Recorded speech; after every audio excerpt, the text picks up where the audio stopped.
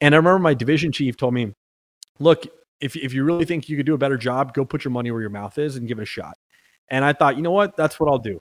So I applied to a couple of departments in LA. I got in and I became a cop. And I realized pretty much within the first year that 90% of what I thought was true was not true. And I was completely wrong about the vast majority of all my assumptions, which I believe is probably the case for the vast majority of the public.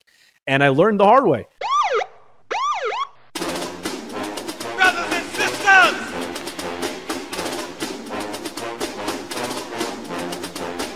Brothers and sisters! I don't know what this world is coming to. You're listening to the Black and Blue Podcast, a discussion and celebration of the roles of African Americans and other minorities in U.S. law enforcement. Your host on the Black and Blue Podcast is Dale Peters, a law enforcement professional with over 20 years experience in the business. Hop on board this Black and Blue train of interviews, current events, and pop culture conversations. So get ready. The Black and Blue Podcast is coming at you right now. Hey, ladies and gentlemen, boys and girls, welcome to the greatest podcast of all time. That's a little bit of an exaggeration, but welcome to the Black and Blue Podcast, where we celebrate diversity in U.S. law enforcement. If you don't know me, let me introduce myself. My name is Dale, and I'm the host. Thank you for tuning in to the show. And if you know me already, welcome back. I appreciate your support. You guys can continue to support the show by heading over to the Black and Blue Podcast YouTube channel and smashing those like, subscribe, and bell icons.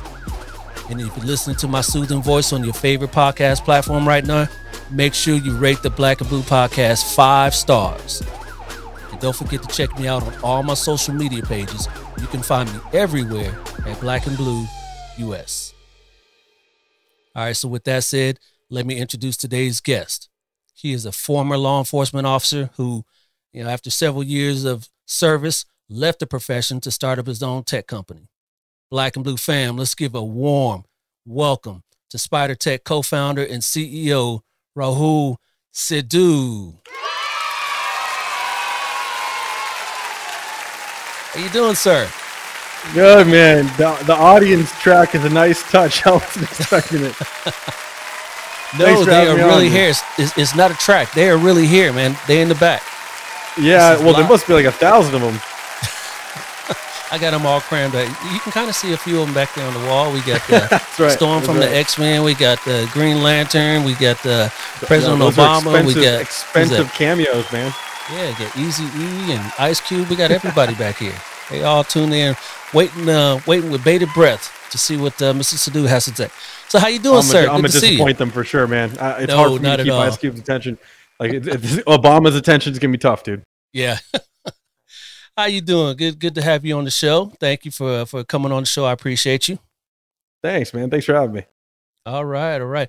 And you are, like I mentioned in the intro there, you are the co-founder and CEO of SPIDR Tech.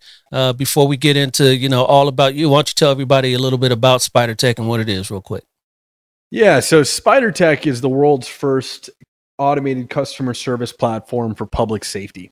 And what that means is that the best way to think about it is when you buy something on Amazon or online, whenever you buy it, you pretty much automatically get a message via email or text that says, hey, this is what you bought. Click here to track your order. You're going to keep getting messages. Your item is shipped. Your item is delivered. If you're going to get a survey that says, fill out the survey. Let us know how you feel about the item. Let us know about the service that we provided. These are all done automatically. This has been going on for a long time in the private sector. This is what the consumers come to expect when they interact with Domino's or Amazon or Uber or whatever these circumstances are. Yep. So we built that type of system specifically for police departments originally, and now we're expanding into fire and courts that allows you to do the same thing. So in our 60 plus agencies and jurisdictions across the country, if you call 911 in any of those jurisdictions, when you hang up, you get a text that says, hey, thanks for calling 911. Here's your call for service number. Here's what to expect. Officer's on the way. There's a delay, whatever the circumstances. When an officer submits a report, hey, here's your report. Here's everything you need to give to your insurance company. You might get a message. A detective's been assigned, an arrest has been made. The case has been sent to the DA. And then you might even get messages from the DA. And throughout that process, you'll get surveys asking you, hey, how was your experience with the officer, the dispatcher, the detective, the DA, whatever the circumstances are. that feedback then goes back to the agency so they can better optimize their operations as well. And that's what we've built. Wow. That sounds like a really cool platform. How'd you get involved with that? Well, like you said, I mean, I was working for a short time as a police officer, before, I started as a paramedic, became a police officer, and spent, several years wearing different uniforms and trying to get a feel for what it's like to be in public service like that, boots on the ground. And, at the same time, I was noticing around me that these other tech companies, like when you buy something, like I said, from Amazon, the level of customer service was so much higher. And it wasn't higher because there's somebody at Amazon or Uber or Domino's picking up the phone every time your pizza goes in the oven. It was higher because they made an investment into their, tech infrastructure to automate some of these customer service responsibilities. So, I have a background in tech as well, a light background, fidgeting around with things and building little software apps. I mean, I wasn't a great coder by any means, but just enough to understand how something like that would work. And I decided to kind of marry my love for tech and public safety and give this a shot. Wow, that's what's up, man. And yeah, you gave it a shot, and everything took off from there. When did you start SPIDR Tech? With it says co-founder there, so with your co-founders there. Yeah, so my co-founders Elon Kaisman and Kenanaya Cerny. Elon is also a former full-time police officer, now reserve officer, just like me, in the LA County area. And he and I went to the academy together, like 8 years ago. And we were trying to get a sense of, in the academy we were friends. We both came from kind of a business world, and we understood it. We were joking around when they were in the academy, saying, "Hey, one day we might quit and start a big company, and we don't have to get." I remember we were running and we were getting gunned down by staff, just dirt all over us, mud and blood, and we were just like, we got to do something else. So he jumped on the company when we started, and Kenanaya Cerny was actually the guy who taught me how to code back in the day. He was master programmer, teaching classes on how to code, and he jumped in at the same time. So three of us started the company officially in 2015, although 2014 was when we kind of we were thinking about the idea. It started as a research project back then. Nice. So you got out after how many years did you work full time? Honestly, I was there for just under 2. I transferred basically. Got out real quick. Yeah, good for you. Yeah, good for real you. quick. I spent more time, on the fire rescue EMS side before I was a police officer, and I've been a reserve officer now for years at that same agency that was full time. To keep, found a way to continue my ability to learn on the job. I didn't have a tremendous amount of experience. I knew just enough about policing to be able to start a company like this and continue learning about it.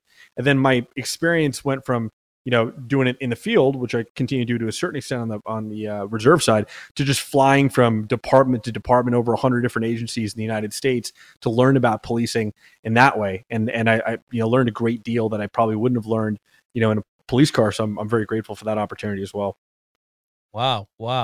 That's I love to hear those stories because a lot of people don't seem to think that law enforcement officers can do anything other than police. Sure. We'll talk about a lot of the issues that are facing policing today, but it's good to see that we do have brains, and some of us use it within the profession. Some of us get out and use it out on the outside, but you did both. You got out and you're still using it for law enforcement purposes. So I commend you on that. I appreciate it, Dale. Thank you. Yeah. So how'd you get the interest to get into law enforcement in the first place? You said you kind of had a business background. What brought you to law enforcement, though? Well, like I said, I was working as a paramedic originally and crew chief out in the Pittsburgh, Pennsylvania area. And I had some experiences with law enforcement, that didn't go so well. For people, your audience members that are just listening and not looking, I'm a brown dude, right? So I'm Indian. Yeah. And I had some experiences that didn't go my way when I was on the East Coast. One day I was working on duty as a paramedic, driving an ambulance on our way to a call with my EMT in the rig as well. And we got pulled over by like a road raging off-duty cop. The guy, we were on our way to a call. This guy pulls over to the side of the shoulder of the freeway to look inside the ambulance to see who was driving, sees me, comes up behind me in an unmarked white SUV, flips on the red and blues, pulls me over to the side of the road. Again, I'm on duty in an ambulance, and walks up, no uniform, no badge, no gun, kind of short, stocky white dude, and flips an ID that I can see for like half a second and yells, "Pittsburgh police," and starts yelling at me, asking me if I'm a real paramedic and asking for my ID, and goes back to his car and runs me for warrants and for whatever reason, and calls to check to see if I'm a real paramedic for whatever reason. Then comes back, throws all the IDs at me and said I cut him off in traffic and he's coming at me with a warrant. And then I'm like, I was maybe 22 at the time. So I was terrified. I didn't know better. So I'm like, oh my God, I must have done something wrong. 23. I pick up the radio and I, tell my chief, hey, I'm coming back. Here's what happened. Chief goes, that's weird. Just come on back. So I come back. The guy calls my chief straight and goes, hey, this is what your paramedic did. And he said, he's just driving an ambulance. He's on his way to a call. I mean, he flipped a U-turn and turned his lights on. Like that's what happens, and so then he found out that person that pulled me over was the off-duty chief of police for Pittsburgh School Police. And school police in Pennsylvania, they don't have that type of jurisdiction. They can't just be off-duty pulling people over on the freeway. You know what I mean? They have to be within like 1,000 feet from a school or something like that. And we were far from that. So that guy ended up getting fired for it because that was the last straw road rage incident for him. But I had to testify against him in court. The city asked me, I said, hey, look, like what happened? And my chief was like, you got to go because this is, like, you don't want this to look bad. I was just a young kid. So I just did what I was told, and I just said, this is what happened. I tell them my series of events, but I'm sitting there in the audience and I remember they asked the chief, why did you pull over this ambulance? And he said, well, it was driving erratically. It had its lights on. It was using its sirens. And they said, that just sounds like an ambulance being an ambulance. So what is it about this particular ambulance that caused, concern for you? And the chief goes, and you can actually Google this and still find the articles probably. The chief goes, the FBI taught me how to racially profile. They told me to be on the lookout for ambulances that are car bombs. They're cloned and they're designed to look like ambulances. Wow. And he actually called it a Taliban war wagon were his words in court. And I was the only one who laughed because I'm like, I can't believe this guy just said this in court. And everyone else was just like looking at me like they're terrified. And I remember going, man, that put a bad taste in my mouth. And I had one or two other incidents that weren't, I don't think racially motivated, but just made me feel like, man, these cops aren't doing a good job. And I remember my division chief told me, look, if you really think you could do a better job, go put your money where your mouth is and give it a shot.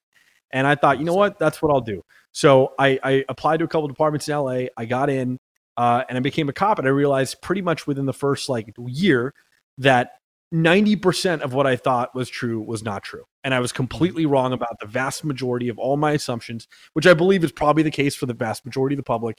And I learned the hard way. And I also learned I loved the profession of law enforcement. I love the job of police officer. And it was something I felt, could use my help maybe in a different way. So that's what I did. I left and, like I said, I'm still a cop on the reserve side, but I wanted to find a way to contribute, through tech. And tech, like I said, is something I've been involved in for quite some time. I kind of helped build a little video game when I was 14. I had a little mini tech startup in digital currency before Bitcoin when I was in, high school that paid my way through college. And I did these little things, worked on an app when I was an EMS that allowed paramedics to send EKGs from the field to directly to the hospital. This is 2010. So way back before there were apps for something like this. And that's awesome. And I had little forays and that's how I got there. Yeah. It's funny you mentioned that because I remember the old show Emergency. It's probably before your time, unless, maybe paramedics, you guys watched that. Yeah, but I remember when they used to show the scenes out in the field when they had to do the EKGs and they send it by phone. I guess they were talking to the nurses and the doctor by phone, and then the nurse would tell them, push the IV or do this and do that, and they would send the the EKG. I was like, wow, that by the way, when I was still working as a paramedic, that was exactly still the same. Nothing had changed in decades. Wow, still sending the paper. It would print out over the phone line, huh? That's crazy, crazy. And what's different now? Do you know?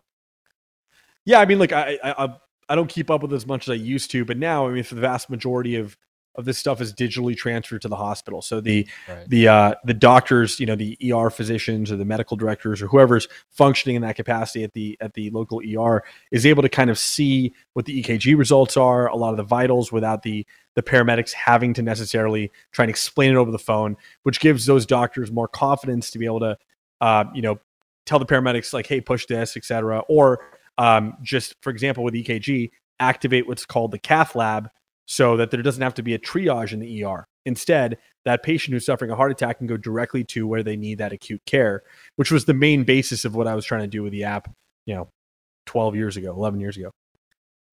Yeah. Yeah. I'm still active. I work for a police department now, and when our firefighters arrive on the scene, they have to do care. Yeah, they don't communicate with the hospital at all. It seems like they're better trained to be able to do all that stuff, and then they just package them up and go to the hospital. Or I don't know what it is.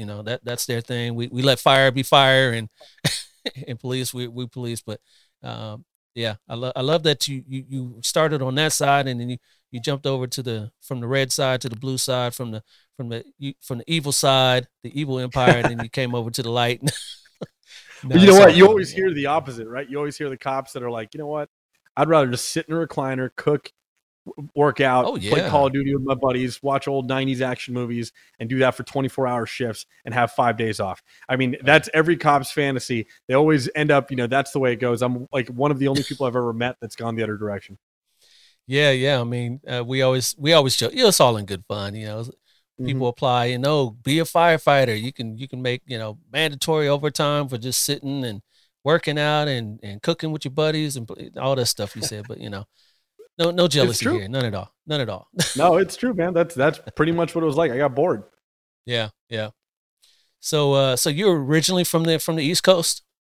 No, actually, I was born and raised in the LA area, and I went to Pittsburgh to try and gain some perspective, know what weather is like, what seasons feel like. Give it a shot. How did that work out? And then I quickly was like, nope, not for me. And I came back. Not for you.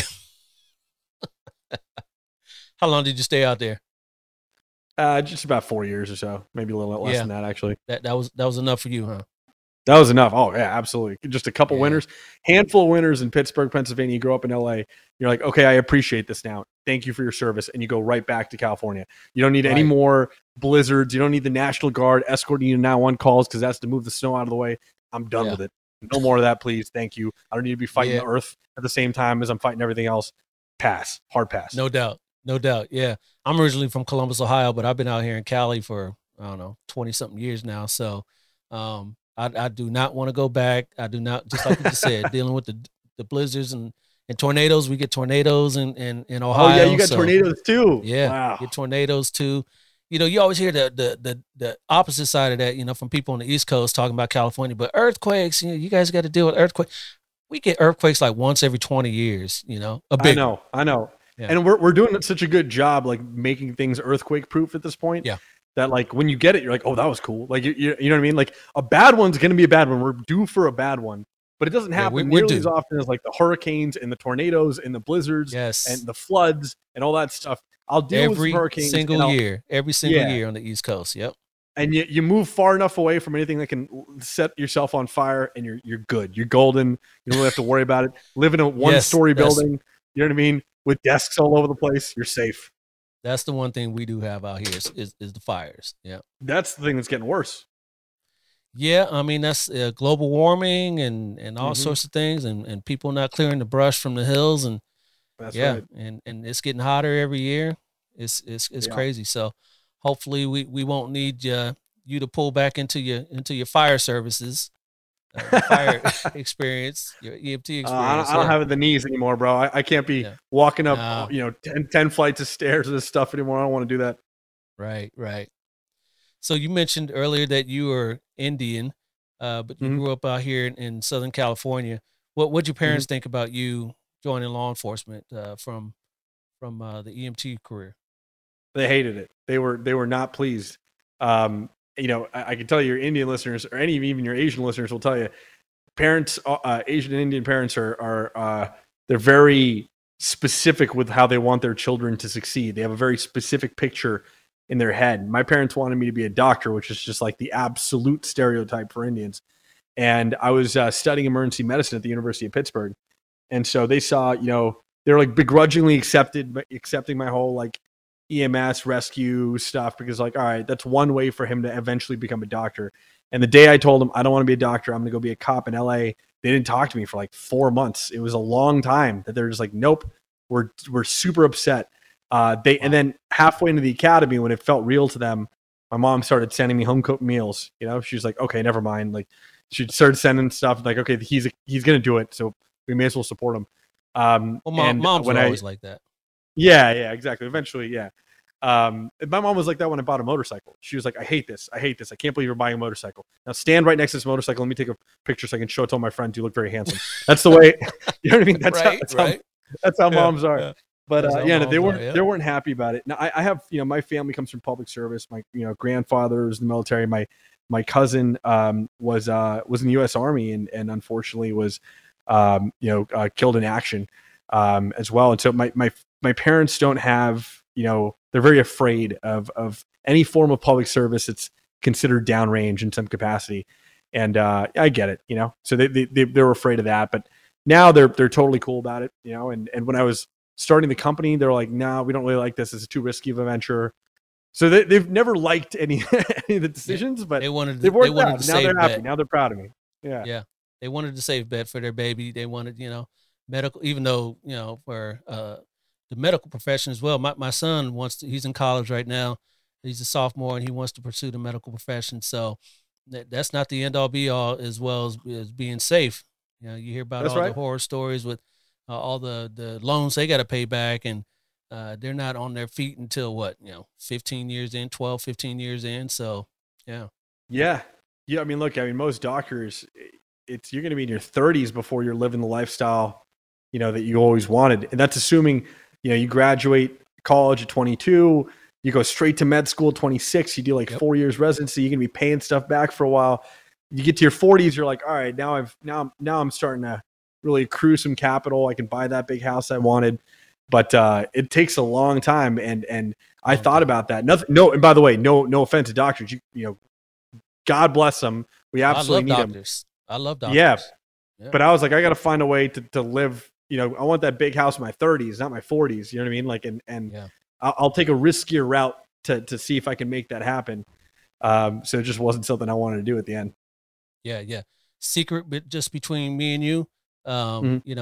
If whenever I'm out on patrol and I pull over a doctor and I see that they're a doctor, that's one group that gets a break. Yeah. I guess you know what I'll say. I absolutely, especially if they're like an ER doctor, an ICU doctor, especially ER doctors. They may see me on their table one day. Yeah. Yeah, they're definitely getting a break, man. And I always try to recruit them for the reserves too. Like if I meet like an ER doctor, I'm like, hey, you're giving an interest in doing something like this. And sometimes I'm so excited that's even a possibility. But that fades depending on the doctor. And, your plastic surgeon, I'm starting to go, okay, what kind of plastic surgery? I got to decide, if that's worth going 90 to 45. But really ends up depending at the end of the day. Yeah. It's interesting you're talking about doctors and reserve. My dentist works as a reserve for the sheriff's department over here in San Bernardino County. And he actually does, their identification for their corpses, the body, dental records and all that too. And every time I go in, so he knows, I'm a cop and he, all trying to talk business, cop work when his hands are all in my mouth and I'm like, and and he's the only one really doing the talking, but it's cool, cause he's obviously pro law enforcement cause he's a reserve. So yeah. Well, one of the local doctors, in our areas, one of the ER doctors is also on the SWAT team for a local department as a reserve. So, people find their way. That you've got pilots that'll be reserves, and they're air support for the agencies. You got reserves that are on the legal side that help out, tech side that help out with that. Really, I think the reserve programs are fantastic. I think they're great ways to basically supplement your police force with special skill sets and essentially in most cases free labor. It's hard to turn that down if they have the adequate training and they're safe and people enjoy working with them. It's a no-brainer. It doesn't always go that way, but when it does, it's a great asset. Yeah, let me ask you. So now that you are actually a reserve now, and speaking to a couple chiefs of police back east and down south, a lot of them are downsizing the reserves because, all the issues they've been having with policing, Mm-hmm. and it's kind of hard getting, officers, let alone reserves. But they're also talking Mm-hmm. about training, keeping up training for reserves. They have to keep up on the same level of training that the regular full-time officers have to do. Yeah. And, sometimes, if a reserve is a busy person, they don't have time to keep up on that, and then they come to work and then they get caught up in something and their training records weren't up to par. So, a lot of those That's a agencies liability. just disbanding their reserve corps. What do you think about that? Are you doing a lot of training yourself? Doing all the stuff like that, on your off time? Yeah, so I mean, like I think, well, to answer that last question, that's on and off for me. So I like, because of the company, I'll have times where I'm spending a lot of hours doing the reserve thing, and I'm in the field. Like I'll when in 2020, early 2020, like 2019, I was doing a lot of patrol work. So I was keeping up with that stuff. All the training I would do on the offside was like, as it pertained to use of force and things that I thought would keep my patrol skills sharp. Then I transitioned from that to air support, and focused on helping our agency set up like a semi-autonomous drone program where you might have heard about these types of programs. We were the second one in the country to do this, where we were automatically or semi-autonomously sending drones directly to 911 calls from the local hospital rooftop to act as like helicopter air support and, broadcast that image to all the officers. Chula Vista started that agency. And we, I went figure that out. And, with the team at our agency, we started a similar program. And so I did that for a while. And a lot of my training ended up being relevant to that specific thing.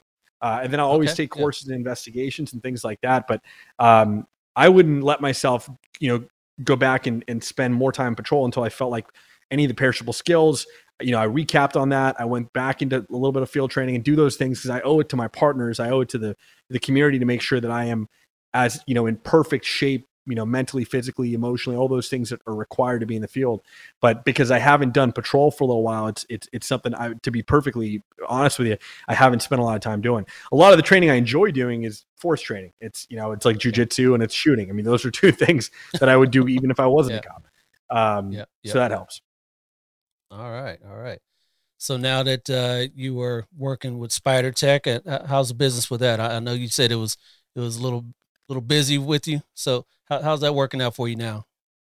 It's good, man. I mean, look, it's like any business, scaling a company to go from like, we work with a couple agencies to 60 agencies to then, going from more than that.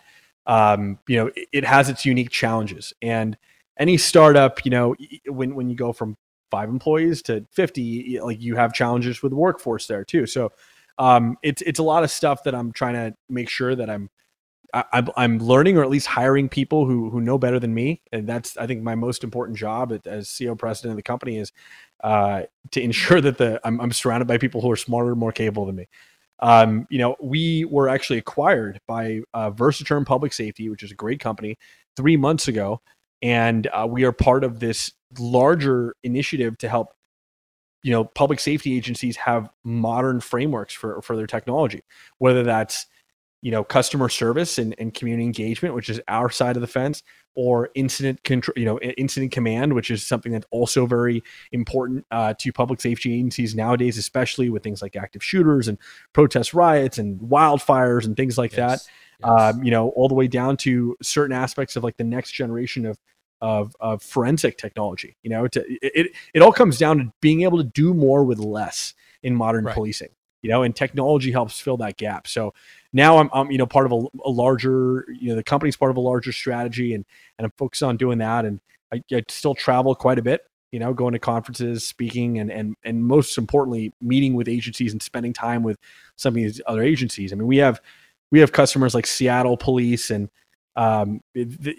Madison, Albuquerque, San Antonio Police Department, like all over the country. We're in Canada now, and all, smaller agencies up and down, 20 plus agencies in California, University of California, places like this. And so everybody does things differently. And it's I take it upon myself to ensure that I understand how the dynamics shift from agency to agency to ensure that the company itself is being able to provide that level of value to these unique instances. Right. And when you first started out, How was that pitch? How were you able to go Rough. in and yeah, because law enforcement is a little uh, pessimistic for one, and not one for change. We like things the way they are unless we can see it really in front of us that this can benefit us in this way or that way. How did that Yeah. that first year or so work out for you? Yeah, man, it was I mean, it was going from 0 to 1 is a difficult thing to do. That whole something from nothing type mentality is difficult. And you got to play, like, there's two things you got to do. Like, there's number one, you kind of got to fake it till you make it. I'm a big proponent of that.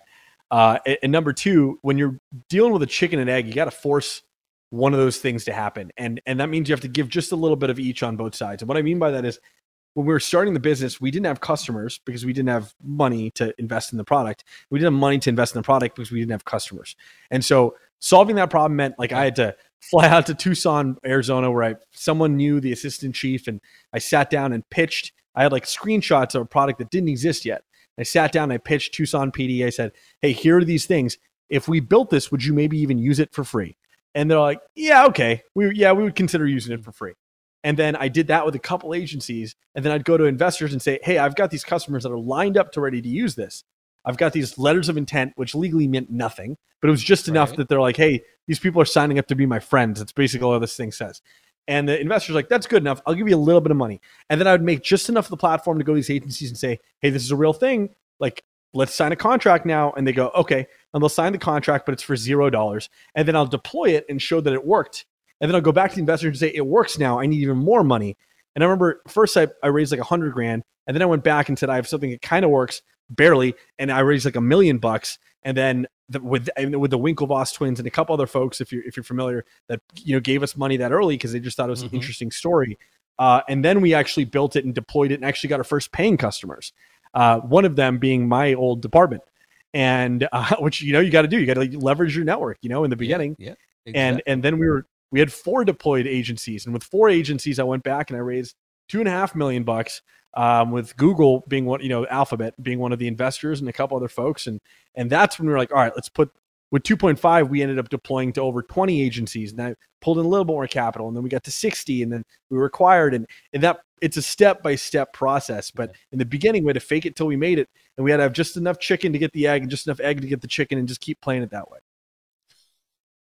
Wow. I love hearing this because this isn't typically what we hear on the Black and Blue podcast. But basically, it's the same thing that when I first started out this podcast about 1.5 years ago, I had to, like you said, leverage your network. I had to first interview people that I knew, because people that I didn't know, chiefs of police, back east, or even back over here in California, didn't know me. They had never heard of me. They didn't know if I was trying to do some gotcha type of podcast or what have you. So I had to, show them that the sort of show the format that I had, so that they could actually see that and vet me. And then, slowly but surely, that's when, more and more guests started to come on the show. I'm not raising the capital from Google and Alphabet yet, but, I'm getting there. You're the first step. Hey, man, it's step by step, Yeah. It takes a while. I mean, it probably took a while for you to get your first profit on there. How long would you say before you started seeing some profit gains there? It was, or are you still not seeing them?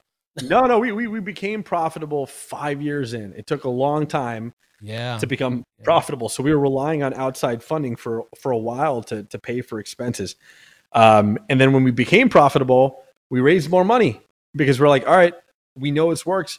Profitability at that stage, when you look at it, you go, okay, I can inject another 5 million or something into the business and take this thing from, a couple million in revenue a year to 10+ million in revenue a year. But to do that, I need to inject the company with capital. That's the thing with venture capital businesses, is that they're not incentivized like traditional businesses where you just go to profitability and you grow organically and responsibly.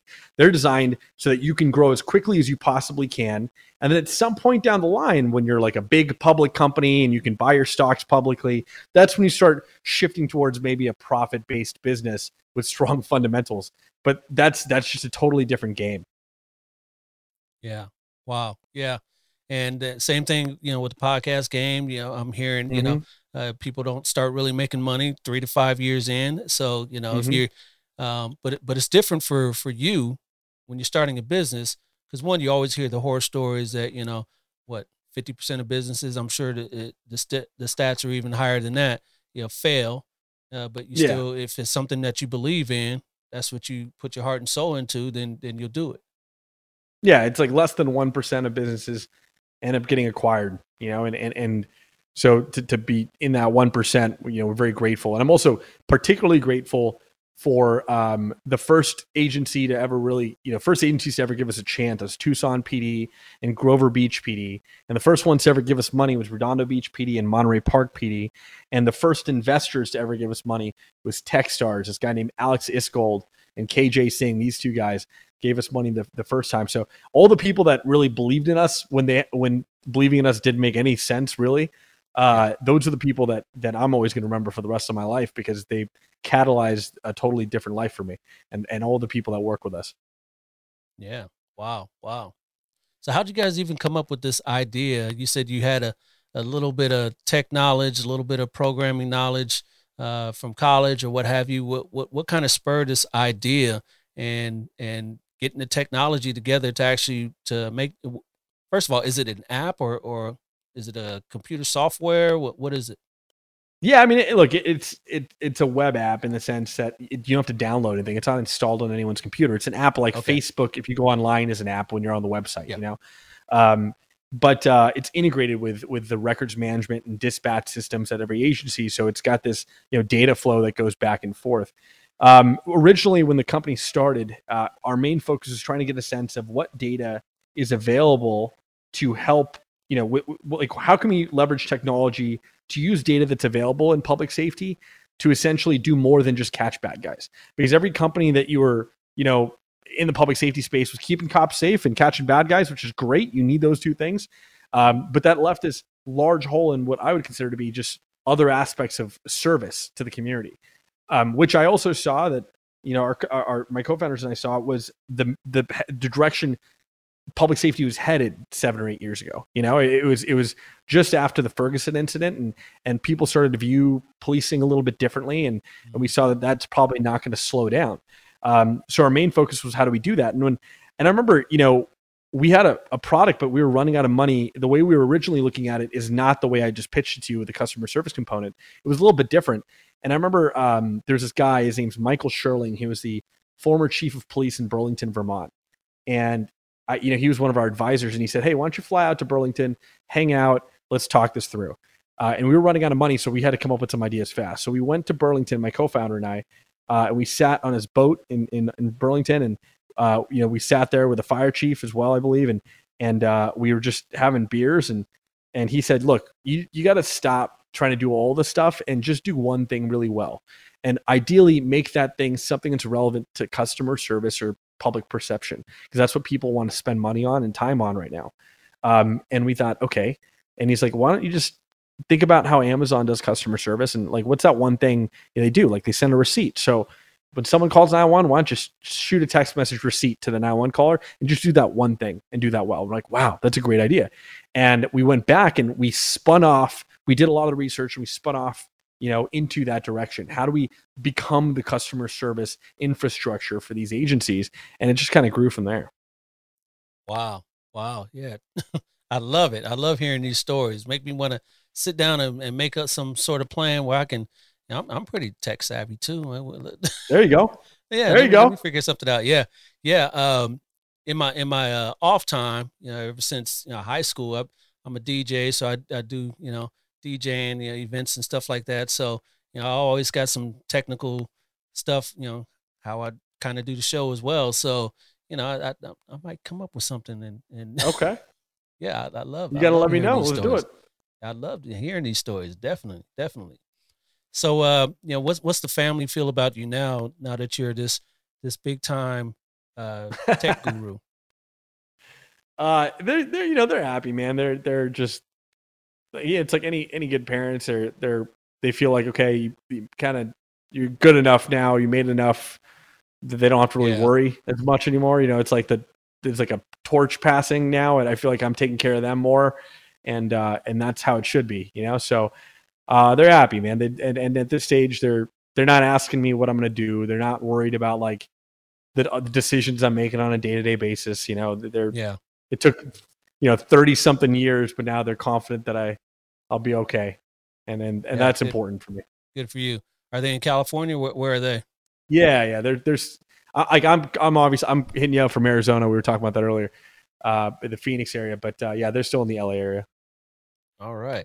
How do you like Phoenix?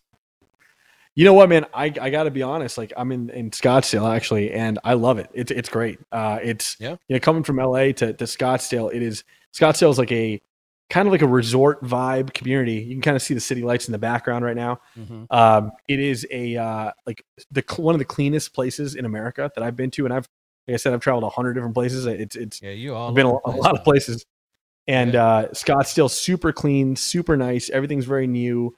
No one's really bothering anybody here. Everyone's just, calm and collected and going about their business. And everyone, like, it's just, you're never going to see people like really yelling at each other. It feels like there's no, like, it's hard to imagine someone road raging in Scottsdale.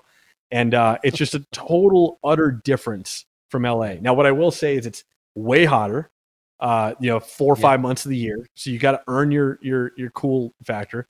And, it doesn't have the food that LA might have, but pretty much everything else, man, it's great. Yeah. What spurred the move to Arizona? I'm sure taxes for one. Hey, I will neither confirm nor deny the taxes piece, but what I will say is, the acquiring company is actually headquartered in Scottsdale, so or in the Phoenix area, and that I wanted to make sure I was close to where the bread gets made, and that was a big part of it. Yeah, no doubt. So, wow. Well, I love hearing these stories again. I love hearing that, you've taken your knowledge and you've also taken your interest and you kind of molded them into one to kind of still do what you like to do on the reserve, but also service the law enforcement community as well. I love hearing that. And I love hearing that you're growing and that you guys are doing something that you guys love to do and it's working out for you. I love to hear that. Thanks, Dale. I appreciate it, man. Yeah, no doubt. All right. So before I let you go, Rahul here, like I told you before, I like to play a little game or a little trivia with my guests here. We're gonna call this here. Check this out. This is. Last night I saw a superhero. He was black. He said, "This is for the street. Black Lightning's back." All right, we'll call this my Black Lightning round. Black Lightning round, not just a lightning round. Black Lightning round. I don't know if you see him over here. There's I can't even get there. There he is, right there. There's Black Lightning right there. There he is. So, all right. Right. Anyway, so I'm just gonna fire some quick questions at you. You fire back with some quick answers, and we'll get some more insight on Rahul Sidhu. So, real quick, Apple or Android? Apple. You're an Apple guy, huh? No, I mean, you know what, man? If someone sends me a text and it's, Android I'm sorry, but and I know this because I was texting you earlier. Send me green text. It's hurting my soul, man. It hurts my soul. The green text. Yeah. Hey, I used to be an Apple fanboy, but then I jumped off of that train. Yeah. Hey, look, Android phones are definitely better. Don't get me wrong. I'm just sucked into the Apple cult. I'm self-aware. I'm totally self-aware, but that green text thing is just, I'm like a single issue voter when it comes to these phones, bro. Yeah, it's the green text is too much for me. Right. You're still in the law enforcement realm, in this law enforcement space as a reserve, but what do you miss the most about full-time police work? What do I miss the most about full-time police work? Come on, think. There's got to be something. One thing. Yeah, I mean, it's like being a reserve is kind of like the best of both worlds. So it's hard to be like, what I miss is just being forced to work overnights, and I miss the mandatory overtime. I miss working with the people that I didn't want to work with and not having the ability to go to other shifts. You're killing me, brother. You know what? I will say this. Look, the easy thing for me to say is I miss getting paid while I was there, right? Getting paid for the time. It's hard to say I don't miss the Skrilla, but I definitely don't miss the other stuff. Yeah, no doubt. Your favorite musician or music group? Favorite musician or music group? Okay, that's good. Because there's so many, man. You're gonna have to break it down by genre almost. Are you an Like, eclectic dude or what? I mean, like I'm mostly, I'd say I'm mostly into hip hop, but like I go through my phases. You know what I mean? Like it's like hip hop baseline, but I definitely go through my phases. And I would say drop somebody from hip hop for me. Right. Okay. What I've been listening to like a lot on the classic side is DMC, man. Like I can't like miss with the classics, and like the new stuff just doesn't have like that minimalist beat with just the clever lyricism. Yeah. You know what I mean?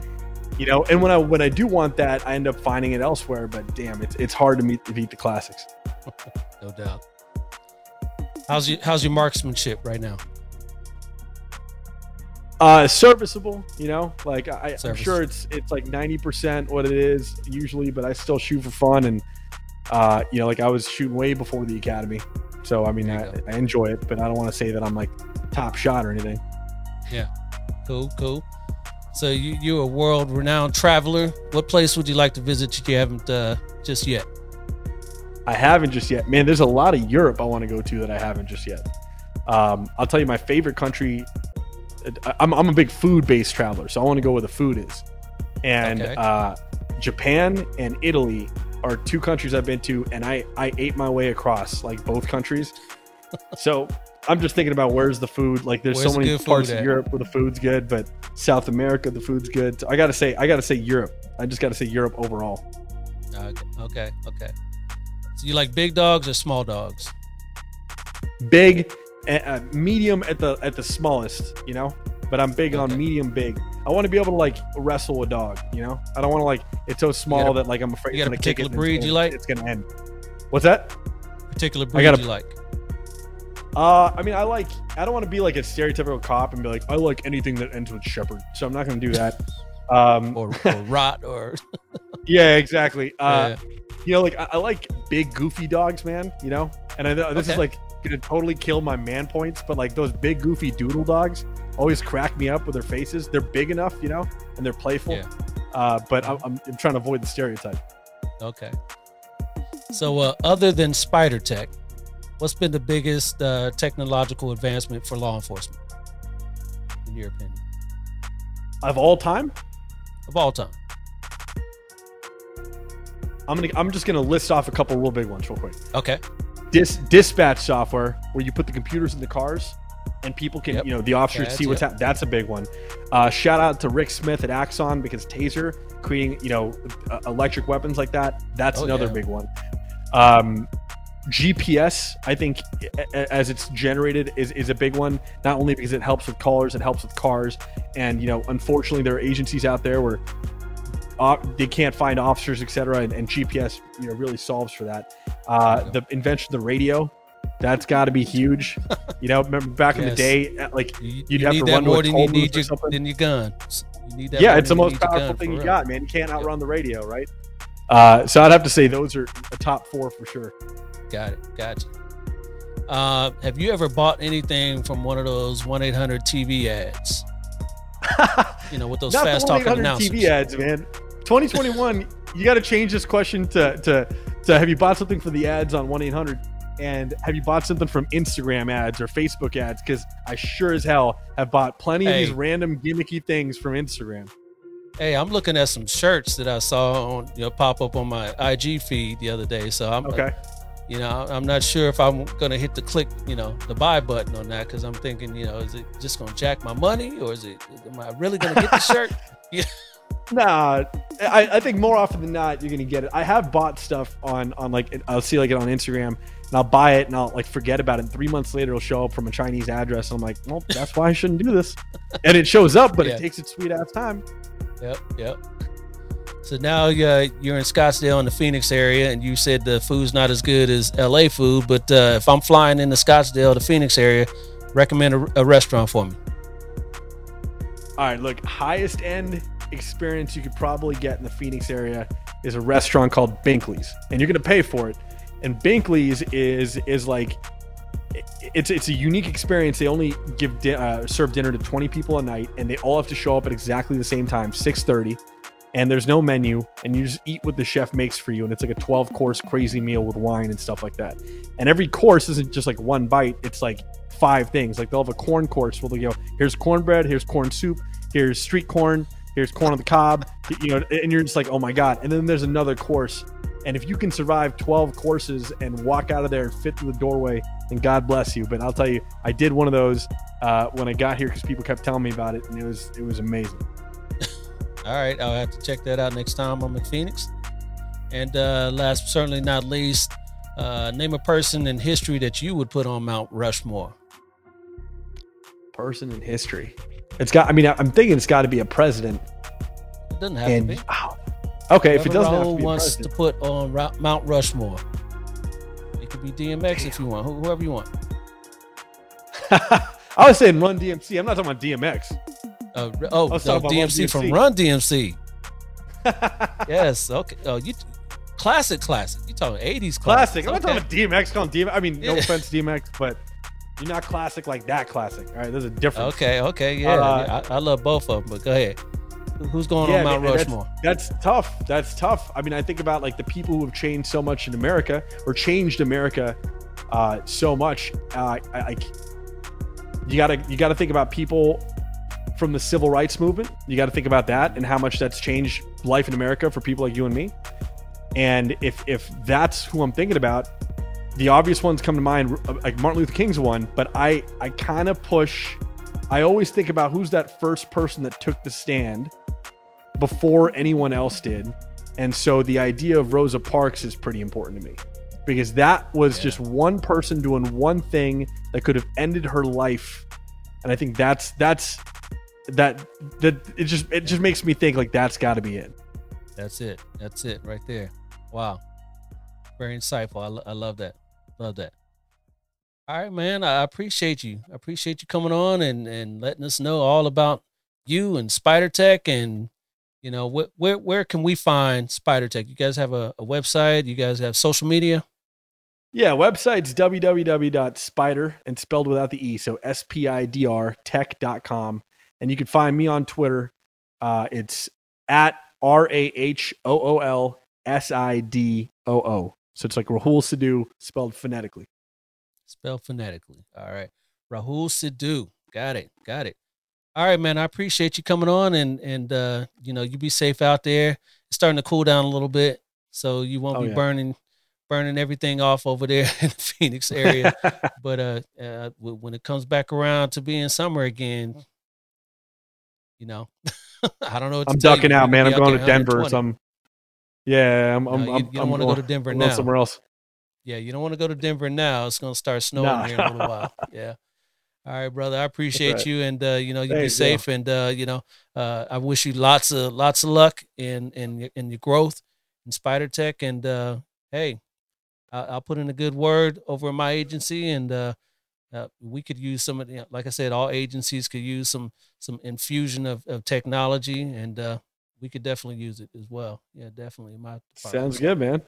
All right, I appreciate it, man. You got it, man. Thanks Be safe. for having me on. Be safe. You too. Talk to you. All right, Black and Blue Techies, that's it for this episode of the Black and Blue Podcast. I hope you enjoyed this episode with SPIDR Tech co-founder and CEO Rahul Sidhu. Thank you for coming on to the show, sir, and I wish you much success in all your endeavors. Like I said at the beginning of the show, if you enjoyed this episode, make sure you smash those like, subscribe, and bell icons on YouTube, or rate it 5 stars on whatever podcast platform you're listening to the show right now. Come on back to the Black and Blue Podcast in 2 weeks, where I'll chat with another interesting personality. But until then, y'all know the phrase, stay black and blue. I'll holla at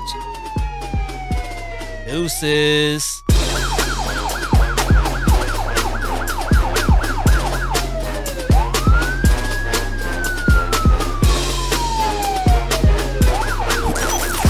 This has been a Maitre D Entertainment presentation.